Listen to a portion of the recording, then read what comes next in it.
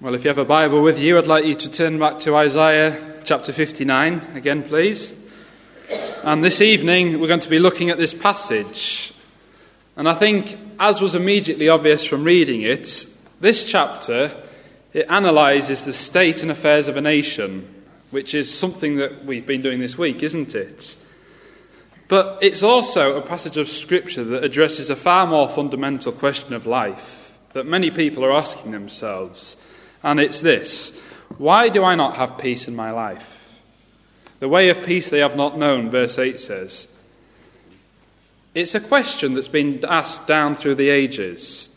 There have been many different ideas, many different theories put forward as to how we can gain this longing that each human has for a peace within their lives. And in our sceptical, modern world, skewed by scientific theory and philosophies, that teaches life is, and it always has been, a harsh reality, a constant struggle, such a question can often be dismissed as unrealistic sentimentism. It's escapism. It's for those who are too weak to deal with the fact that life is just a struggle and that's it. But despite many people being taught that, they do believe something to the contrary. They are still looking for this inner peace and satisfaction, and they do it through a variety of methods. Now, I'm just going to highlight one. I don't know if any of you have seen or heard of a popular movement at the moment. It's called the wellness movement. It's quite a new thing in terms of its name. It's advertised on social media and a lot of modern forms. With people my age, it appears to be a big thing. It describes itself as a holistic movement. Let me read to you what they say they do. It's an active process of becoming aware of and making choices towards a healthy and a fulfilling life. Wellness is far more than being free from illness. It's a dynamic process of change and growth that helps you develop values, seek meaning and purpose in your life. This is where things like this, that people are looking forward to for peace in their lives. And like I say, that's just one of many examples I could give. So we look at chapter 59. It's a nation who's in trouble and they're looking for peace. As we heard this morning, there are people who are walking in darkness. They knew that their lives were messed up and not what they should be. And we look around in our society and we can see that people know that. It's broken. It's degenerate. This question is deep within them. Why do I not have this peace within my life? Why is everything in chaos? Why is there trouble and conflict all around? Well, in verses 2 to 7, we have the answer to that question. Why is there no peace? It demonstrates some examples. There's a list of sins that were prevalent in Judah at the time of Isaiah the prophet that was preventing the people from seeing this peace. And then in verses 9 to 15, the first part of verse 15, Isaiah, he spells out the consequences of these sins. And there's further confession of even more sins before the Lord. And then in verses 15b, the Lord God, he intervenes. He provides the answer. He provides the solution. He provides the peace that these people are looking for. So the first thing we see in this chapter is that the turmoil in our lives, it's not down to any weakness or inability on God's behalf. We join the prophet Isaiah. It's about 700 BC, and it's in the nation of Judah. And there had been a really significant deterioration in the behaviour of the people of Judah. And Judah is under the condemnation of God. The fear of the Lord that they once had has now departed. They've turned away from true worship of him. And as a result, their kingdom is in spiritual and moral decline. The previous chapter, chapter 58, which is linked into chapter 59, it precedes it immediately chronologically as well. Isaiah, the prophet Isaiah, he's given a mission by God found in the first verse. He's told to cry aloud, spare not, lift up your voice like a trumpet, tell my people their transgressions and the house of Jacob their sins. And Isaiah, he pleads with the people of this nation to repent of their sins and to turn back to God. He pleads with them to delight in his ways. And he does this by reminding them of the covenant blessings which God had given them if he obeyed their commands.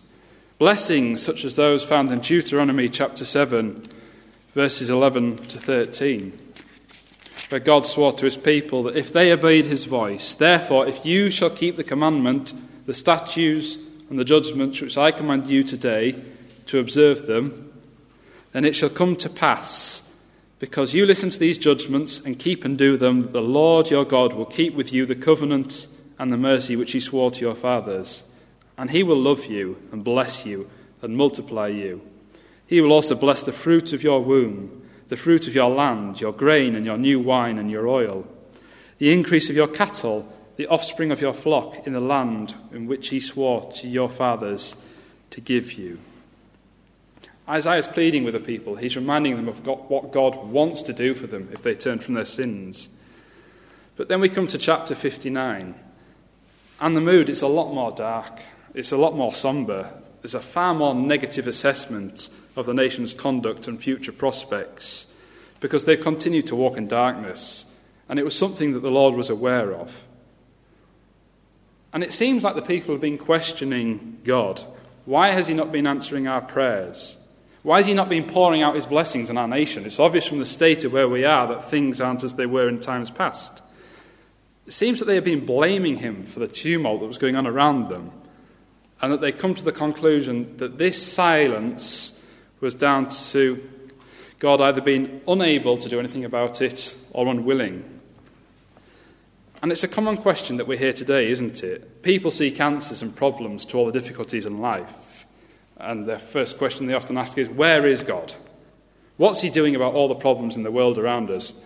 And why is he not acting to remove all hardship out of our lives? Well, the answer that God provides for us is found in the first verse. Behold, the Lord's land, behold, the Lord's hand, it's not shortened that it cannot save, nor is his ear heavy that it cannot hear. This silence, this inaction, it's not God's fault. It's not that he's lost some of his power as the supreme creator of the world. It's not that he cannot hear. He does not lack the capacity to respond to their prayers. This silence, as we discover in verse 2, is actually because of a problem on their behalf. Your iniquities have separated you from your God, and your sins have hidden his face from you, so that he will not hear. It wasn't a case of God could not hear. It was rather that God would not hear their prayers. And he would not hear their prayers because, as verse 3 says, verse 2 says, of their sins, and your sins have hidden his face from you, so that he will not hear. And it's this sin that separates us from God. It's our sin. It's the sin of the nation. It's the cause of all the turmoil and distress we see around us. They were not in this unstable and this evil society because of some weakness on God's behalf. God's own chosen people were in this situation because they had alienated themselves from him and they had chosen to walk in darkness. And this problem of sin, which prevents us from having a relationship with God, it all stems back to the very beginning of the Bible. When Adam sinned by disobeying the commands of the Lord in the Garden of Eden, when he ate the forbidden fruit, the whole of mankind, it was plunged into a new relationship with God. No longer could God have this perfect relationship with a fallen people. There had to be a separation of the deeds of light from the deeds of darkness. And what is more, God had actually forewarned Adam that if he sinned against him and broke his laws, there would be nothing but trouble in his life. In Genesis chapter 2, he says, Genesis chapter 2, he said to Adam, if you eat of that fruit, you will know nothing but trouble in your life. And then when Adam sinned and broke the command, as we see in Genesis chapter 3, God said to him, by the sweat of your brow you shall earn your bread. The rest of his life was going to be plagued by difficulties and hardships. Adam was warned that this would be the case. So this misery, this lack of peace, this distance that Judah was experiencing from God was all the fault of mankind.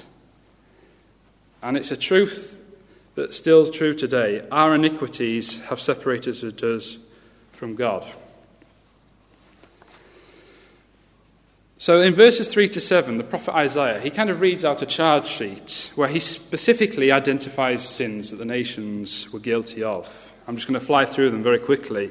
In verse 3, we're told their hands were defiled with blood. Their fingers were used to commit grossly unfair acts.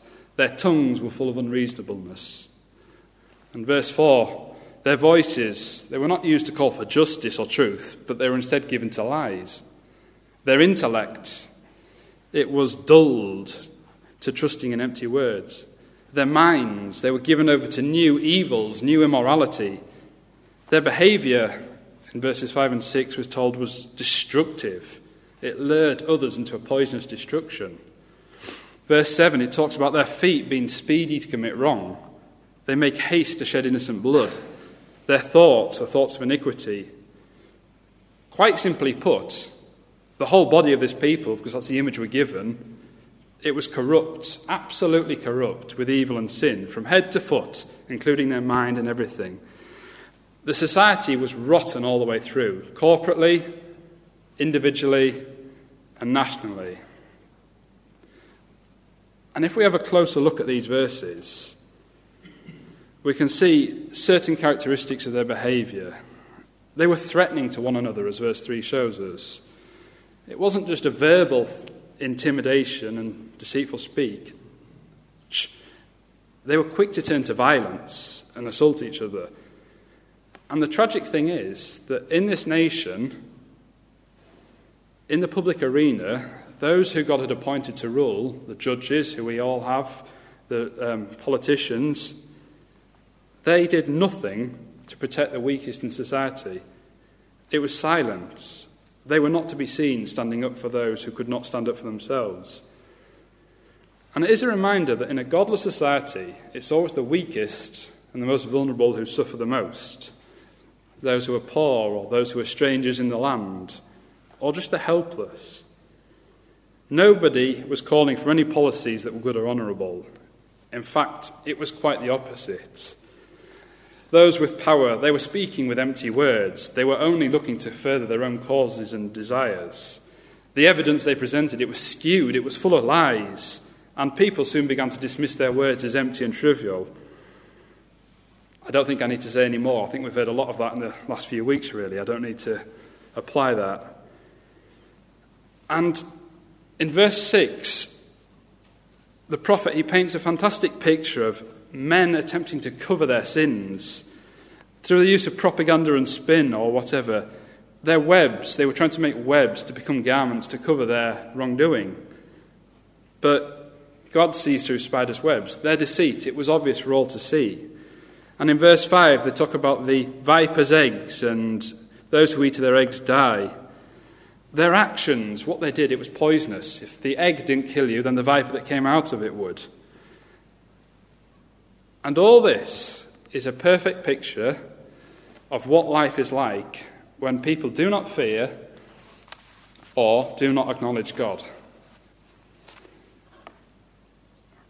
I'm just going to prove it to you with an example.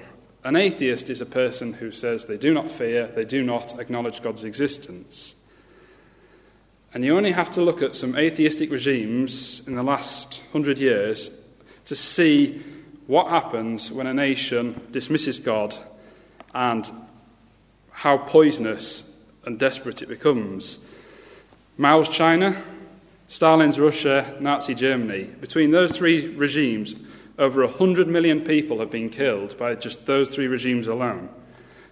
As verse 7 says, their feet run evil and they make haste to shed innocent blood. All restraint and all common decency in society is completely done away with. The common laws of goodness that God has laid in place, they're destroyed, they're removed. It's a bleak, it's an awful picture of what a sinful nation Judah was like at the time. That's why verse 8 says, the way of peace they have not known. It was a terrible place to be. And this sin that they were living in, the sin that we still have today, it still has the same effects. Sin still separates us from God, who is a God of goodness and peace. In Isaiah chapter 57, verse 21, He says, "There is no peace, says my God, for the wicked." Sin is not limited to one ethnic group. It's not limited to a particular religion. The picture of a nation ravaged by sin and corruption is not exclusive to the nation of Judah. If you turn with me to Romans chapter 3, verses 10 to 18, those well-known words of the Apostle Paul, he makes reference to this 700 years later as he's writing to the church and the believers at Rome. Romans 3, and I'm just going to read, verses 10 to 18. "As it is written, there is none righteous, no, not one. There is none who understands. There is none who seeks after God. They have all turned aside. They have together become unprofitable. There is none who does good, no, not one. Their throat is an open tomb. With their tongues they have practiced deceit. The poison of asps is under their lips, whose mouth is full of cursing and bitterness. Their feet are swift to shed blood. Destruction and misery are in their ways, and the way of peace they have not known. There is no fear of God before their eyes." I think you can see from that passage where maybe the Apostle Paul got his inspiration from. Same picture 700 years later. And as we look at our society today, as it races away from God's word and God's command, is there any wonder then that people in our society are struggling to find this peace? They do not know what the way of peace is, as God's name has just become little more than a swear word. In our nation today, it's a fact that we have innocent blood being shed on an industrial scale with abortions, children in our school being taught abominations and no one standing up to it in the public arena. Our land, it's ravaged, it's paralysed because it strayed from God. Corruption, lack of faith in institutions and authorities eroding almost daily. 2,000 years later, our land is no different from that of Judah. And that's because sin, be it past, present or future, it's the same problem that faces all of us. And the effects of it are the same. If we disregard God, if we disregard his instructions, it will have an impact on us. And it doesn't matter if we think it won't. He will not continue to bless us if we stray from his ways. And in verses 9 to 15, Isaiah, he lists what the consequences are. He says, "Therefore justice is far from us because of this sin. Nor does righteousness overtake us. We look for light, but there is darkness. For brightness, but we walk in darkness." The justice and the righteousness that he speaks of, they are part of God's characteristic, or parts of God's character. And God is far from his nation. Light and dark, they cannot mix. For where there is light, there cannot be darkness. And the faithful few, the church of God, who are still in that nation, they are acknowledging in this section their nation is spiritually bankrupt. And they were reflecting upon it. And as we can see, they were despairing. They were overwhelmed by the situation they were in. They knew that divine favour had been withdrawn. And no matter what they did, things seemed to get worse. If you look in verses 9, the second part, through to verses 11, we look for light, but there is darkness. We grope for the wall like the blind. We grope as if we had no eyes. We stumble at noonday as at twilight. We are as dead men in desolate places. We all growl like bears and moan softly like doves. We look for justice, but there is none. For salvation, but it is far from us. They knew what the root cause of all their problems were, but what could they do about it? From verses 12 to 15, there's even more confession. And they acknowledge to God what the sins of the nation are. They say, "For our transgressions are multiplied before you, and our sins testify against us. For our transgressions are with us, and as for our iniquities, we know them. In transgressing and lying against the Lord, and departing from our God, speaking oppression and revolt, conceiving and uttering from the heart words of falsehood, justice is turned back, and righteousness stands afar off. For truth is fallen in the streets, and equity cannot enter." They're confessing their sins. and the sins of the nation. And the first stage back to God is through the acknowledgement and repentance of sin. Notice how the great prophet Isaiah, he was a great man, richly blessed of God, but notice how he also shares in their confession. He includes himself in that. He doesn't stand above the people. He doesn't claim no participation in all these acts of sinlessness or a sinless nature. He includes himself in their confessions. And in our fallen human nature, when we are made aware of sin, it's so easy, isn't it, to offer up excuses, blaming others, blaming society, blaming circumstances, blaming every and anything else but ourselves for our own shortcomings. But when we repent, when it's heartfelt, when it's personal, when we bring our sins back to God and confess them, it is the first step in restoring our relationship back to God.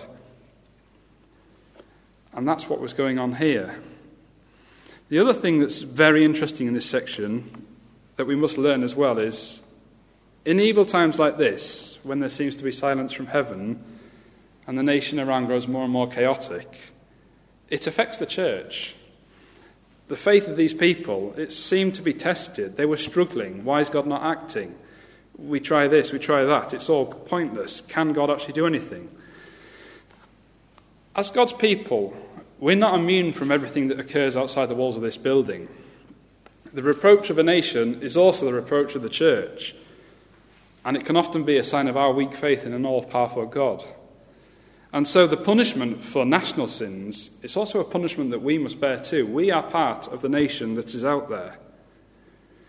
But this is where the passage, from being very gloomy, very downhearted, this is where it really becomes joyful. This is where we see the glimmer of light and the hope that is in the Bible.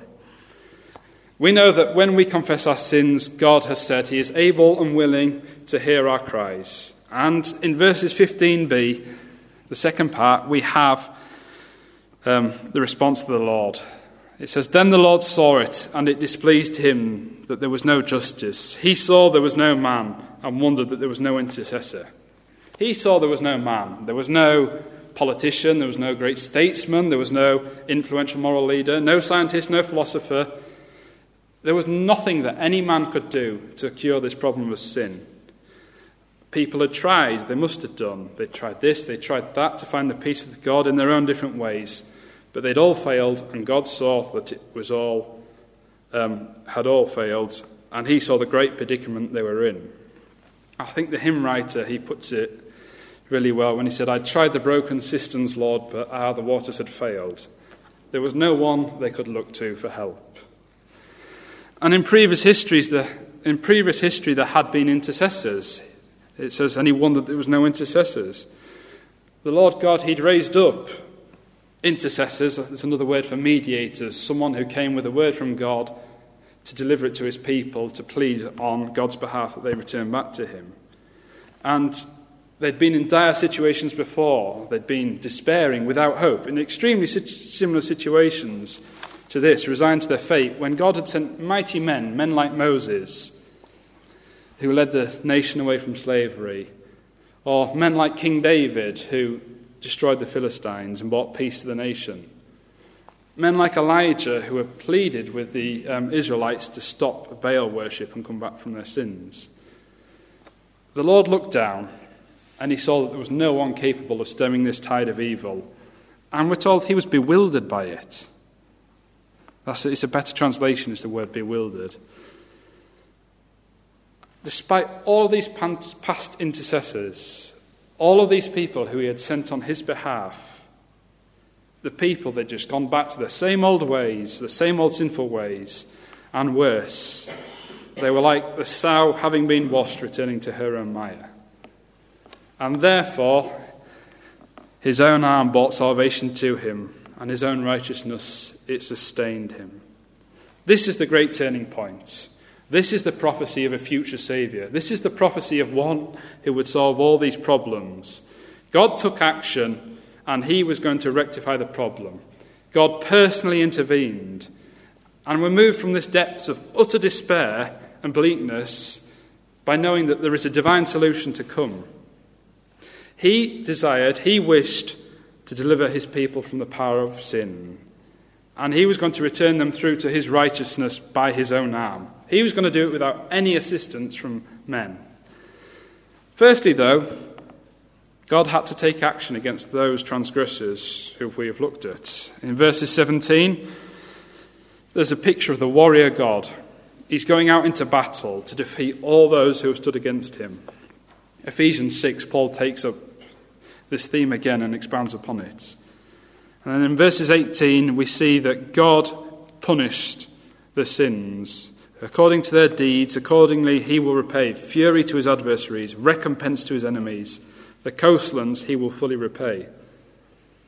It's just a reminder that it is a fearful thing to fall into the hands of God if you're an enemy of him, if you're not at peace with him.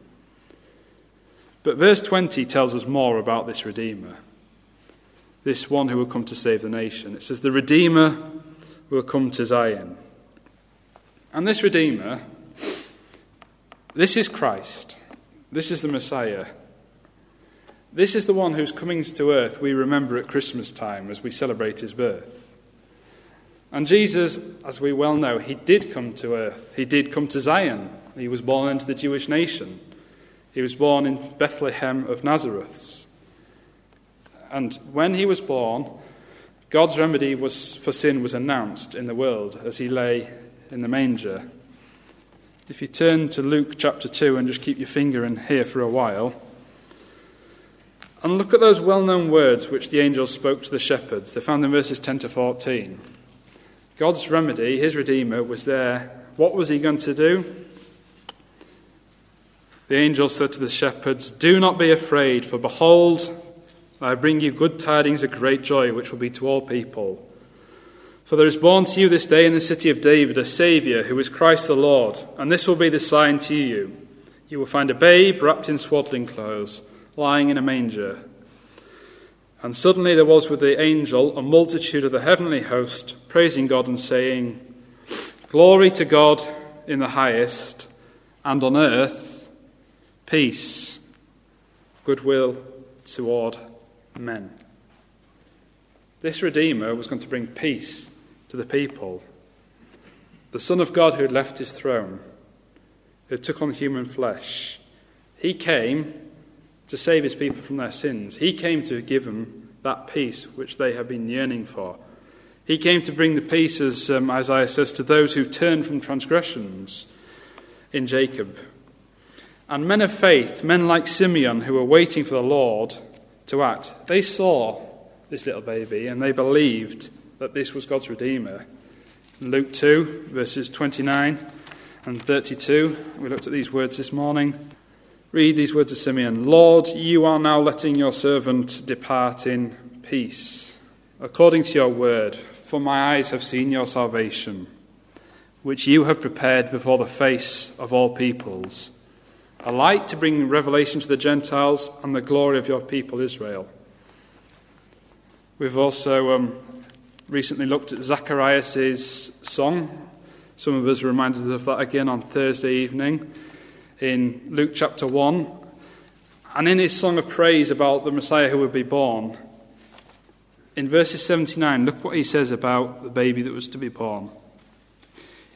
He's there to give light to those who sit in darkness and the shadow of death, to guide our feet into the way of peace. And that is the theme of this Christmas time. Light has come into the world, and it's come to bring peace to all who trust in him. If we repent of our sins and have faith in this little baby, the Lord Jesus Christ, it's the only way which we can have this inner peace, this peace which God promises us. The solution, it was prophesied over 700 years beforehand, and it's still the same solution today. Trust in Christ. That's why we celebrate Christmas. It's all about God's personal intervention. It's all about God saying, "I will send all that I have. I will intervene personally in order to save my people from their sins." It's the revelation of God's plan of salvation, the revelation that starts all the way back in Genesis 3:15 with the proto-evangelios. And it's a permanent plan too. it's not just for the Jewish people, but it's for the Gentiles as well. If you sneak a peek into Isaiah chapter 60, and the title of the chapter is "The Gentiles Bless Zion," and it's "Arise, shine, for your light has come, for the glory of the Lord is risen upon you." This Saviour wasn't just for the Jewish people, he's there for all. He's there for all who accept Christ as their Lord and their Saviour and enter into this new covenant with him. And all those who enter into this new covenant with him, they are given this peace which people are yearning for, this peace which passes all understanding. And we have the gift of the Spirit, the one who reassures us, the one who comforts us, the one who tells us that God's promise is true and faithful. Verse 21, it says, "As for me, says the Lord, this is my covenant with them.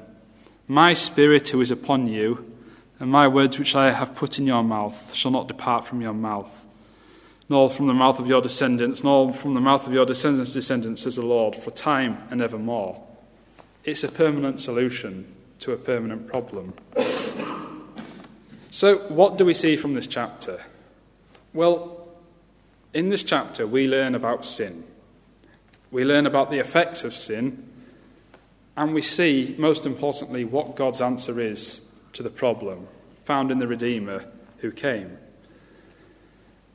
And this is actually the gospel message. This is the message of the whole Bible. It's found in the Old Testament and the New Testament.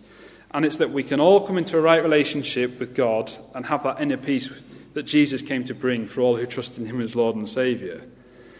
It's only once we have trusted in Christ that we can live life knowing why everything is like it is around us, having purpose as we go forward, and living our life in a manner that God desires for us. I end with these words found in Titus chapter 2 in the 11th and 12th verse. Words that tell us how we should be conducting ourselves in light of this inner peace. It says, "For the grace of God that brings salvation has appeared to all men, teaching us that denying ungodliness and worldly lusts, we should live soberly, righteously, and godly in the present age." We ask God that he will give us the grace and the help to live like this, to live with the peace that we have within us, and to witness to others, and to witness about this saving grace that can give them the peace that they need.